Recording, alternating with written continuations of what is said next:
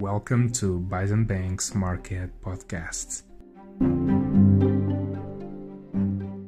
Hi, my name is Nelson Costa with the Sales and Trading Department. Let's quickly go over last week's market performance and, of course, of the month of November. Since today is the last day of the month, let's quickly have a general view. So markets were very positive last week, but globally we had an awesome month of November.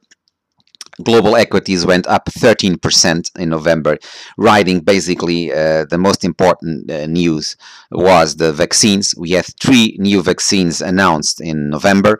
The market, of course, loved this news. Also, at the beginning of the month, we had the U.S. Presidential elections. Biden was elected the new president of the United States, putting the market also in the belief that we will have a back to normalcy in terms of U.S. foreign relations. So, very good month, mostly driven by the vaccines, also by the US elections, and this has more or less overshadowed the immediate negative impact of increasing cases of COVID and the increased death rate. Unfortunately, we are also seeing all over the world.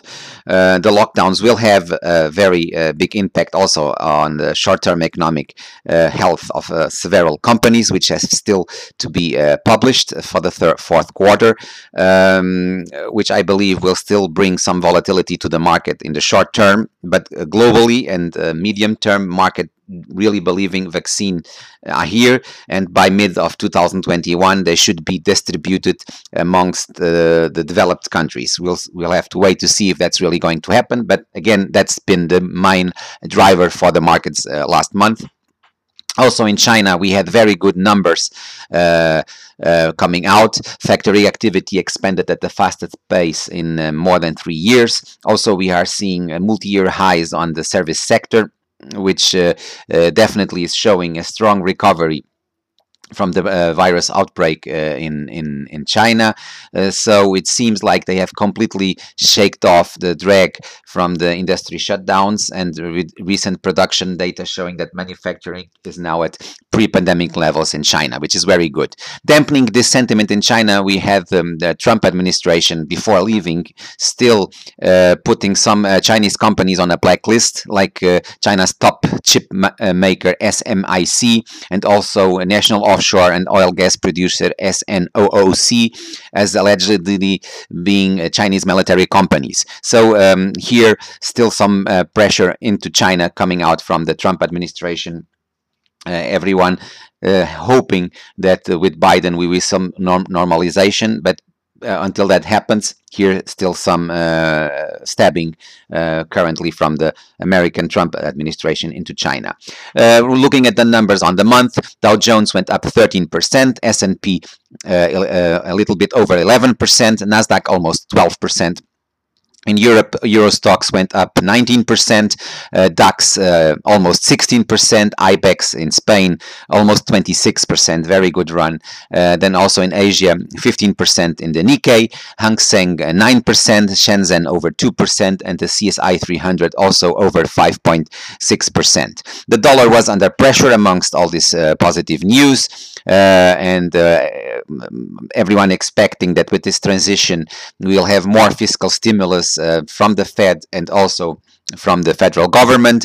The dollar index dropped almost 2% or over 2%, to be honest. So we had the dollar index at the end of October at 94.04, today around 91.64, so 2.5% drop on the dollar index. Strong pressure here. Euro had a very good run, euro dollar, with the euro gaining strongly against the dollar, 2% almost. So here also we seeing that effect on the market. This also had some impact on the bonds. The treasury more or less on the same level as it finished last month. Portugal, for the first time in history, touched negative yields on the 10-year debt, which is also historic event. The VIX dropped quite strongly over the month of November. We had a drop of 40% on the VIX. It was at 38.02 at the end of October. Today at 22.47 when I'm doing this podcast. So 40% drop on VIX.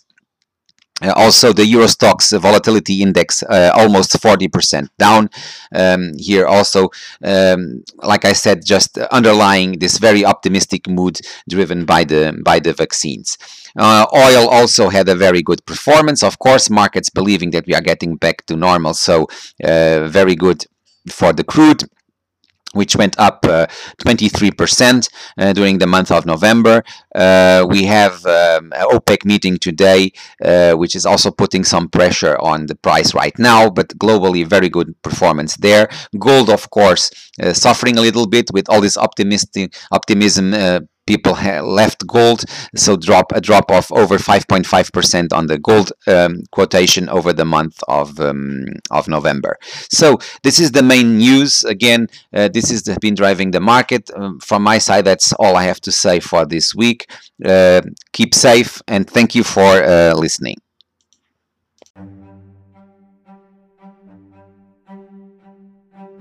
Thanks for listening. Bison Bank, your Euro-Asian partner.